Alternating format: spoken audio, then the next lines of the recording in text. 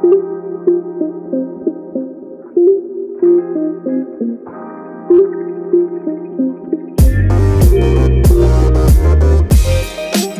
till Lyssna lika, en podd om samhälle, kultur, livsstil och hälsa med fokus på jämställdhet. Vi som producerar den här podden är en del av jämställdhetsgruppen på Areko i Liljeholmen.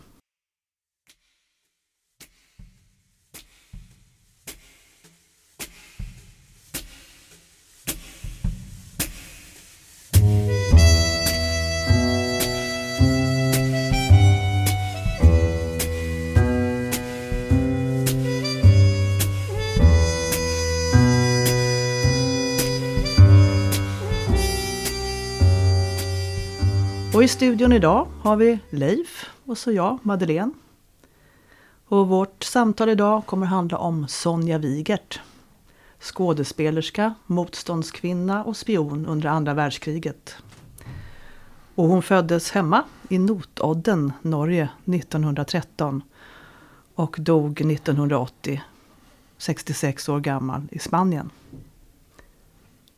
Ja, det var Leif som kom på den här idén om att göra ett program om Sonja Wigert. Kan du berätta lite? Ja, det var ju så här att jag hörde ett radioprogram, program 1, om Sonja Wigert. Och de berättade ju att hon var ju spion och dubbelspion. Och jag tänkte det lät väl skojigt. Och så pratet var ju att hon kunde ju mycket språk också. Både franska, tyska, engelska.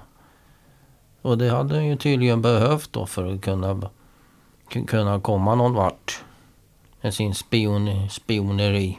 Ja, det var bra egenskaper att kunna språk. Och det kommer vi återkomma till lite längre fram. Ja, det har skrivits en biografi om henne bland annat. Vet du någonting om den? Dubbelliv av Iselin Tajen. Mm. Och sen har det ju kommit väl en film 2019 och den har ju gått på tvn här för någon månad sedan. Mm. Det var en lördagkväll då, klockan 9. Mm. Men den kan man väl kanske se om. Jag skulle tro att den går på SVT Play. Jag såg den ju på Play. Så den är att rekommendera faktiskt. Mycket bra. Hon levde ett mycket dramatiskt liv, Sonja.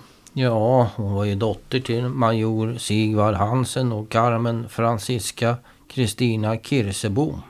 Hon hade ju 2 yngre bröder, Knut och Erik. Och så tog hon det här namnet Wigert 1935 efter mormor. Operasångerskan Lydia Wigert. Något år efter sin teaterdebut på det norske teatret. Och då, det var ju 34 då. Mm. Så växte hon ju upp i byn Skien, Porsgrunds kommun. Gick på någon ballettskola. Drömde ju om att bli ballettdansös eller modetekniska. Och gick någon utbildning på någon norsk högskola för konstnärlig utbildning. Med konsthantverksinriktning. Mm. Ja, och sen arbetade hon ju på Sidenhuset i Oslo innan hon for till Schweiz och Paris där hon studerade franska, tyska, engelska. Och det hade hon ju användning för sen, sitt senare liv här. Mm. Ja, språkkunskaper är alltid bra. Ja, pappan då, fadern, han ville att hon skulle utbilda sig till något ordentligt som kontorist. Men ja, hon ville ju lite annat. Så hon anmälde sig till en tävling som hette Finn Norges Garbo. Och där kom hon faktiskt på första plats, en delad första plats men ändå. Och då fick hon en liten filmroll i en film som heter Sangen om Rondane 1934. Och sen fick hon engagemang som elev och sufflös vid det norske teatret. Det var samma år. Och sen mellan 35 och 38 så var hon engagerad vid det nya teater. Och 38 till 39 vid Nationalteatret i Oslo. Och så var den karriären igång.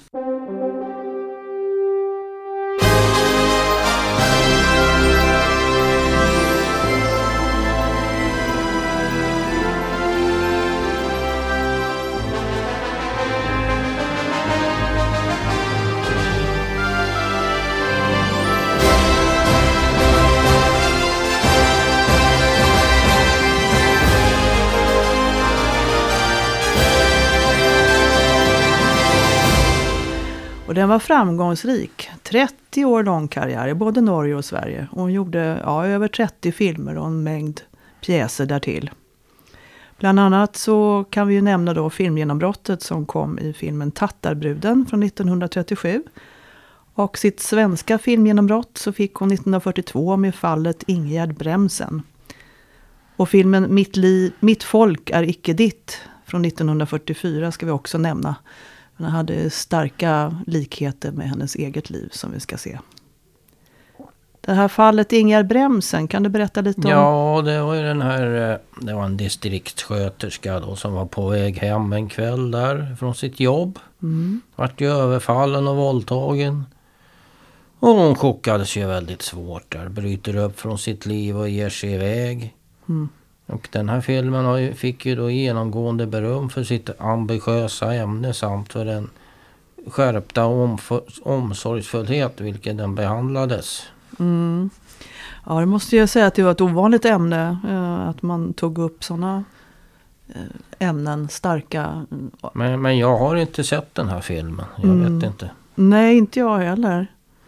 Men man kan tänka att det var ovanligt att ta upp ett sådant ämne om våldtäkter på den tiden.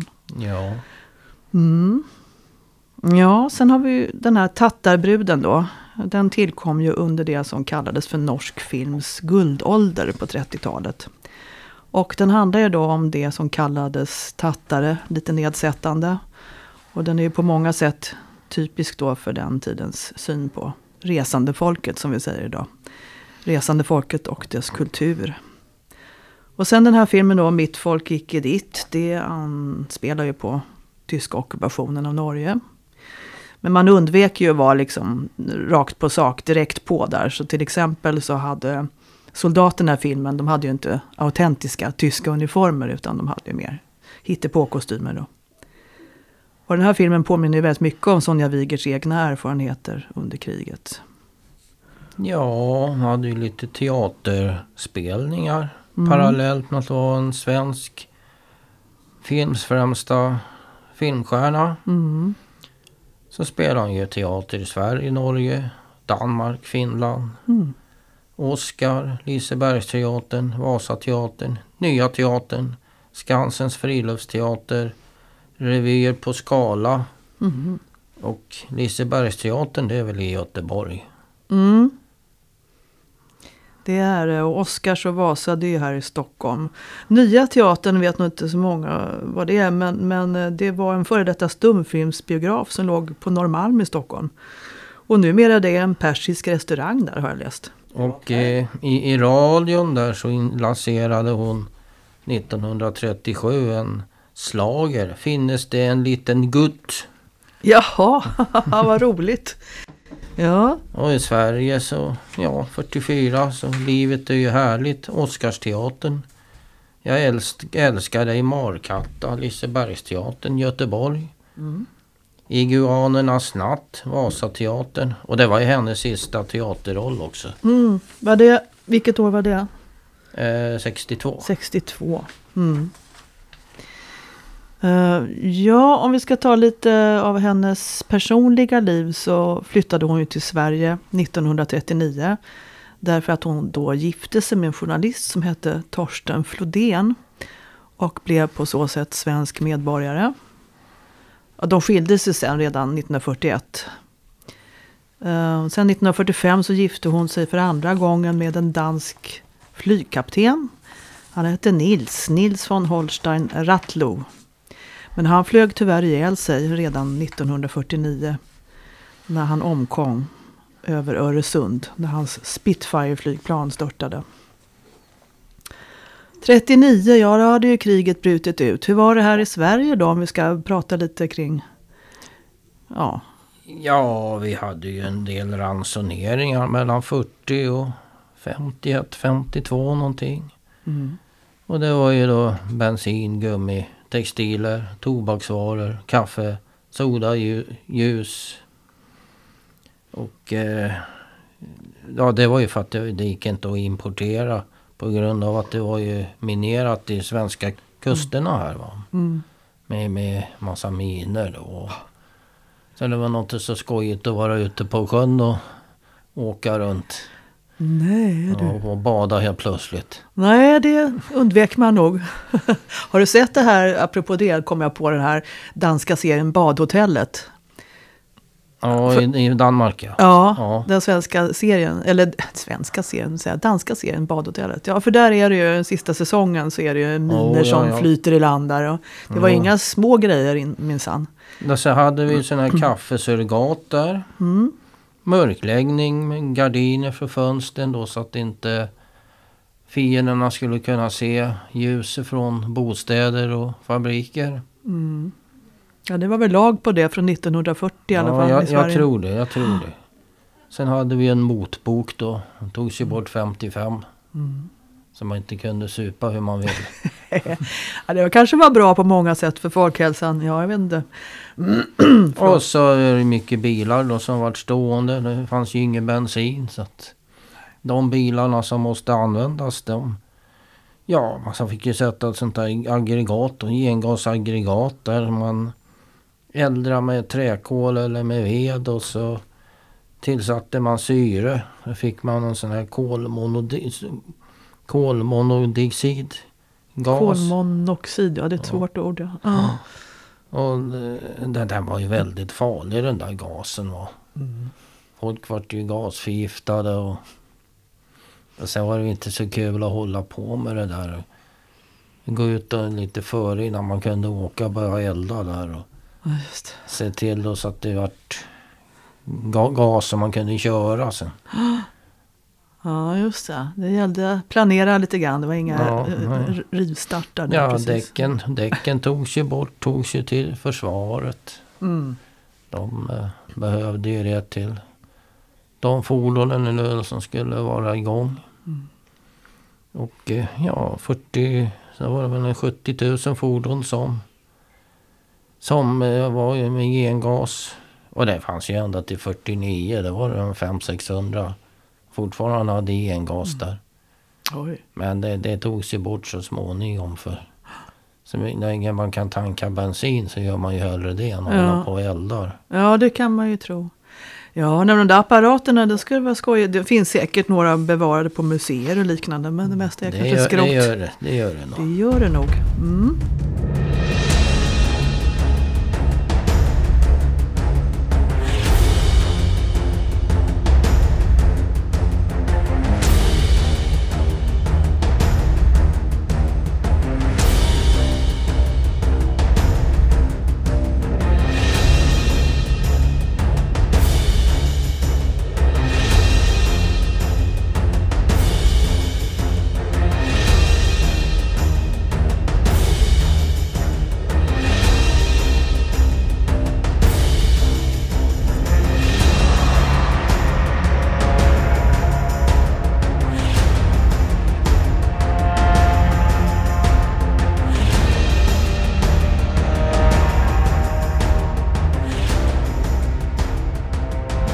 För nu kommer vi in på allvarliga och dramatiska saker, nämligen Sonja Wigerts samarbete med svenska underrättelsetjänsten och norska motståndsrörelsen. Det var ju där hon började, 1941.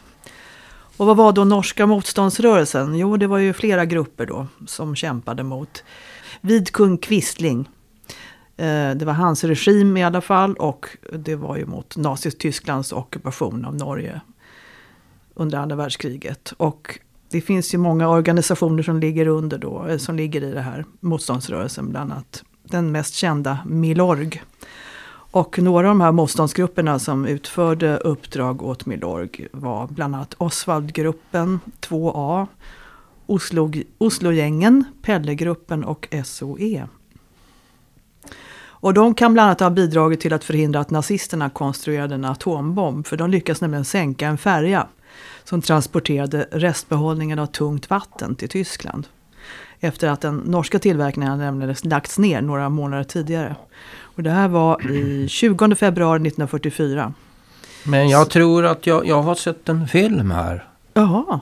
Om den här med tungt vatten och de sprängde en fabrik och sen körde de på en massa vagnar på en båt och sänktes. Ja. Men jag tror den filmen inspelad 60-talet någon gång i alla fall. Jaha. Och det var ju bara 15 år efter kriget kanske. Ja. Intressant. 20 år efter kriget. Ja, dåligt på att räkna.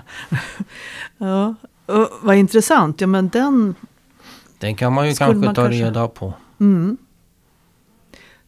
Det kan man säkert få fram på något sätt. Ja, jag vet ju att jag har i bakhuvudet någonstans att man har gjort filmer om både norska och danska motståndsrörelserna. Bland annat. Franska inte minst.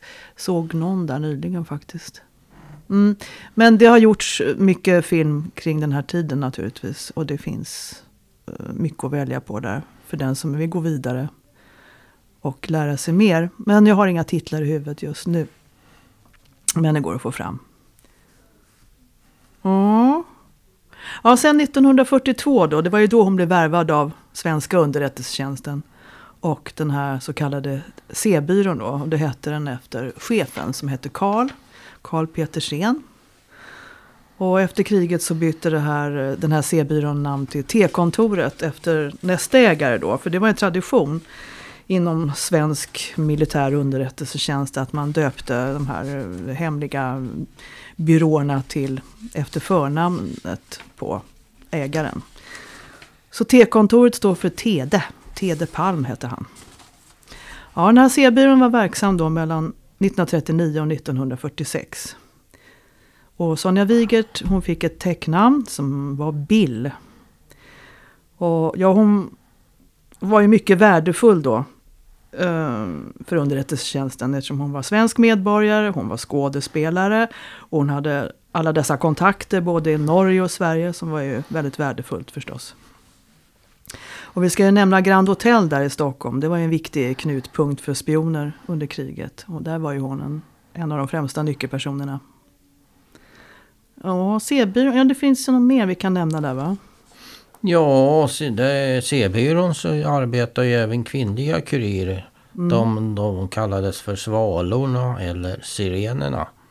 Det finns ju en man som heter Jan Bergman som har skrivit en bok Sekreterarklubben. Hans mamma var en av de här och tack vare svalorna kunde man knäcka den tyska kodsystemen och få tillgång till information som var avgörande för Sverige under krigsåren. Och Wigert, ja hon började ju arbeta dessutom för amerikanarna i någonting som hette OSS. Det var nog föregångare till CIA. Och sen spelade hon ju sin roll väldigt väl. Bidrog till att ett rad nazister utvisades ur landet. Ja, ett av de största och farligaste uppdragen var väl då att hon blev beordrad av svenska generalstaben och resa till Norge för att spionera på tyska officerare och däribland då Josef Terboven. Han var ju tyskarnas rikskommissarie i det ockuperade Norge. Och han bodde då på Skaugum som egentligen var kronprins Olafs residens. Och den här Terboven, han var ju väldigt svag för vackra kvinnor och skådespelerskor i synnerhet. Så det var ju väldigt bra val att skicka fram henne då. Och han gick i fällan. Och på så vis så kunde ju svenskarna då få upplysningar som avslöjade Gestapos högsta chef i Sverige, August Finke. Samt ett par andra tyska agenter, däribland en baron von Gossler. Och för att locka ur honom så mycket information som möjligt så låtsades ju hon att hon erbjöd sig att spionera på Sverige då för tyskarnas räkning. Men hon var ju hela tiden svensk dubbelagent då. Och det var ju förstås ett högt spel hon spelade. Risken fanns ju att både hon och hennes familj skulle utsättas för nazisternas hämnd om hon blev påkommen. Och moroten, eller vad ska säga, Wigerts främsta mål, det var ju att rädda sin pappa. Han hölls ju fånge på Grini, eller i Grini säger man kanske. Det var ju nazisternas interneringsläger för politiska fångar och det låg utanför Oslo. Och hur hamnade han där? Ja, det var ju att Wigert först hade nobbat den här Terbovens inbjudningar. En eller flera gånger, jag vet inte. Men till slut så blev hon ju övertalad att det är bäst att du tackar ja. Så att vi får den här informationen som vi behöver. Ja, så hon lyckades övertala Terboven att släppa pappa från Grini. Och det var sommaren 1943. Och senare lyckades hon också få sina föräldrar och lillebror Erik evakuerade till Sverige. Ja, och 2005 öppnade Säpo sin arkiv. Och på så sätt kom Wigerts arbete för svensk underrättelsetjänst upp i ljuset här. Det var ju 25 år efter hennes död.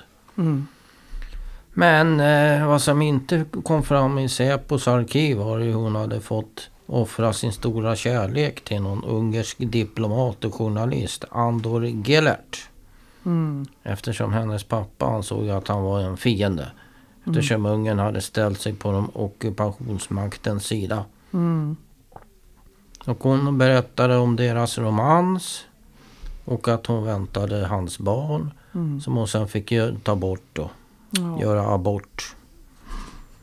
Och pappa Hansen förbjöd henne att gifta sig med Gellert. Och relationen fick ett väldigt abrupt slut. De träffades då i New York många år senare. Jag tror det var 61. Men då gav han henne kalla handen direkt. Det visade sig att den ungerske diplomaten faktiskt hade arbetat för de allierade styrkorna. Och var en av ledarna för den antinazistiska ungerska oppositionen. Och ja, Gellert hade ju bland annat arbetat hårt för att sprida varning om att judar skulle utrotas vidare till den ungerska regeringen. Men den här varningen, den togs ju inte på allvar. Nej. Ja, han hade ju berättat, jag ska bara säga det, att han berättade ju för Sonja på ett tidigt stadium att vad han sysslade med. Men sen, ja, hon blev påverkad av pappan där sen, så att hon blev ju tveksam till om han verkligen var antinazist eller inte. Ja. Så det var sorgligt.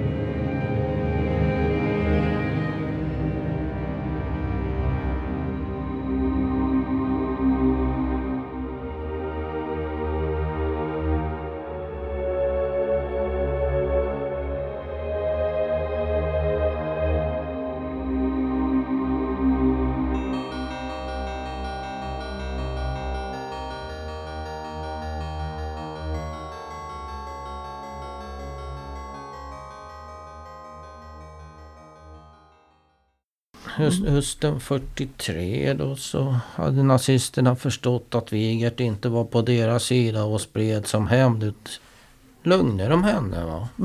Hon blev utfryst både i Sverige och i Norge. Och efter kriget, ja, då var det ju flera som kände till hennes insatser. Försökte rentvå hennes namn men utan större framgång. Och ryktet om hon var tysk spion var envist fast där. Och telefonen hos henne slutade ringa. Folk hälsade inte på henne. Hon fick inte någon inbjudan på middagar längre. Den enda som mer eller mindre trodde på henne, det var ju den här Sture Lagervall som var en gammal skådespelare. Och 45 berättade Wigert för att rentvå sig i en tidningsintervju. Hon hade arbetat som agent mot tyskarna. Va? Men ja, 46 blev hon delvis rentvådd. Men hela sanningen om hennes insats blev inte uppdagad förrän de här uppgifterna släpptes ur den svenska säkerhetspolisens arkiv. Det var 25 år efter hennes död. Ja, just det. Hon skulle ju senare berätta att det hela var förfärligt. Att det var en plåga att uppträda både på teater och film när den här komedin pågick. Men ja, det värsta var ju emellertid han var ju väldigt utfryst av sina vänner. Och ja, för att få mat på bordet, om man kan säga, så på 50-talet så drev Wigert och en skådespelarkollega, Ulla Zetterberg, en bensinmack. BP-mack mitt i Stockholm. Och sista filmen den spelade hon ju in 1960. Och 69 då flyttade hon till Spanien där hon sen dog 1980 då. Jag vet inte om hon återkom någon mer till Sverige efter 69. Nej, det undrar jag också. Jag har inte hittat någon information om det. Men jag vet att hon är begravd där i Valencia. Där hon bodde. Ja, det var väldigt sorgligt. Som sagt hon var ju tvungen att få mat på bordet som du sa. Och råderna bara försvann. Så att ja, det var tufft av henne. Och hennes kollega också. Att driva en bensinmack. Det måste vara väldigt ovanligt. Ja, vi har ju inte så mycket mer att säga just nu. Men för den som är intresserad så finns det ju en hel del att läsa. Både på nätet naturligtvis och den här biografin. Och titta gärna på den här filmen. Den är sevärd. Jag vill avsluta med några ord ur en intervju med den här skådespelerskan som gestaltade Sonja Wigert i filmen Spionen. Och det är norska magasinet KK. Skådespelerskan heter Ingrid Bolsø Berdal och hon sa så här, nu är det på norska men jag har översatt det, så det är min översättning här. Hon utförde en stor krigsinsats för de allierade. Kvinnors insats under andra världskriget måste vi lyfta fram mer. Det är bra för oss som land och som människor. Jag tror det är viktigt att vi ser att det finns flera sätt vi kan hjälpa till på.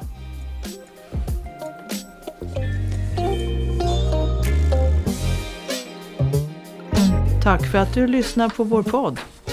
Det här är en produktion från Areko, Stockholm AB Liljeholmen. Och vi som har gjort det här avsnittet heter alltså Leif och Madeleine.